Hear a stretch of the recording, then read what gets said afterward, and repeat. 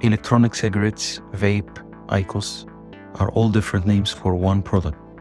The scientific name is ENDS, Electronic Nicotine Delivery Systems. They were first introduced in the early 2000s, and now their popularity is rocketing high, especially in young adults. Vape companies are now overtaking the market share of traditional cigarette companies. There's a common perception that e-cigarettes are safer than tobacco cigarettes because they lack the tar, they don't have 4,000 toxic chemical compounds that are created by burning a tobacco cigarette. But is vaping really safe to the heart? What does the liquid of the vape contain? Is it less harmful than the regular smoking? Can electronic cigarettes be used as a way to quit ordinary smoking? Or does it actually bring more non-smokers to become nicotine dependent? I reviewed the contents of the vape, the literature, the studies, and the statements from major health societies, including the American Heart Association, on electronic cigarettes, and here's what I found. Do we know what is the vape composed of? How does it work? There are more than 466 brands and more than 7,000 flavors of e-cigarettes. Regardless of the brand, there are three basic components: a battery, an e-liquid containing cartridge, and an atomizer, which is a chamber with a heating element. During use, inhalation activates a circuit that heats the liquid, and then the atomizer turns the liquid into an aerosol that's inhaled by the user through the mouthpiece, and it's then exhaled as a fine mist. The exhaled aerosol does not contain smoke, tar, or carbon monoxide. So we understood the components of the vape, but what does the liquid contain?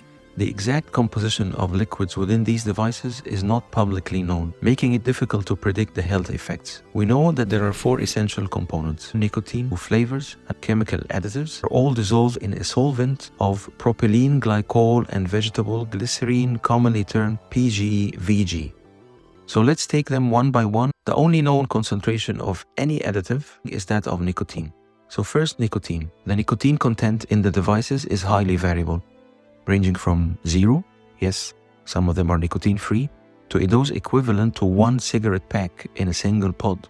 In the European Union, there is a limit to less than 20 milligrams per ml, based on the assumption that this nicotine concentration would lead to nicotine delivery comparable to that of a standard combustible cigarette. Blood levels of nicotine were thought to be lower in e-cigarettes compared to conventional cigarettes, and that was true with the earlier generations.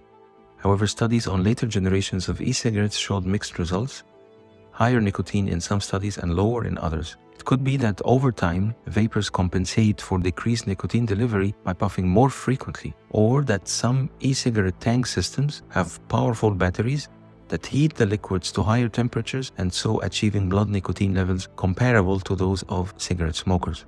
Second component, the solvent. PGVG have no harmful cardiac effects, but might potentially be toxic to the lungs and irritant to the throat.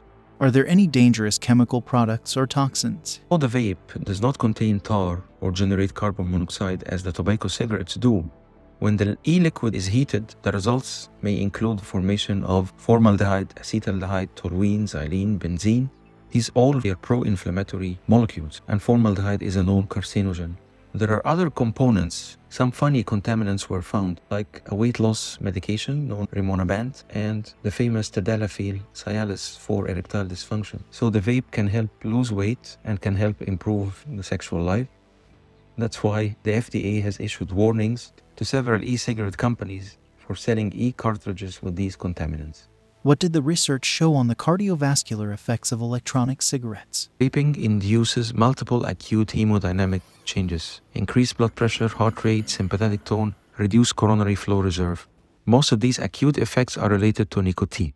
Animal models of long-term e-cigarette aerosol inhalation resulted in cardiac fibrosis, decreased ejection fraction, and atherosclerosis. But tobacco smokers, particularly females, demonstrate significant improvement in their vascular health within 1 month of switching from tobacco cigarettes to electronic cigarettes. Unfortunately, we don't have long-term data on the cardiovascular effects of e-cigarettes. The data on health effects up to now were studied primarily in healthy people with short-term exposure and honestly didn't reveal evidence of severe adverse events. If observational studies are non-conclusive, is that reassuring? Well, it took us 200 years to realize the toxic and lethal effects of smoking. And it also takes decades before smokers develop cardiovascular disease or chronic obstructive lung disease. Thus, the arguments that e-cigarettes have not caused extensive disease in the past decades are premature.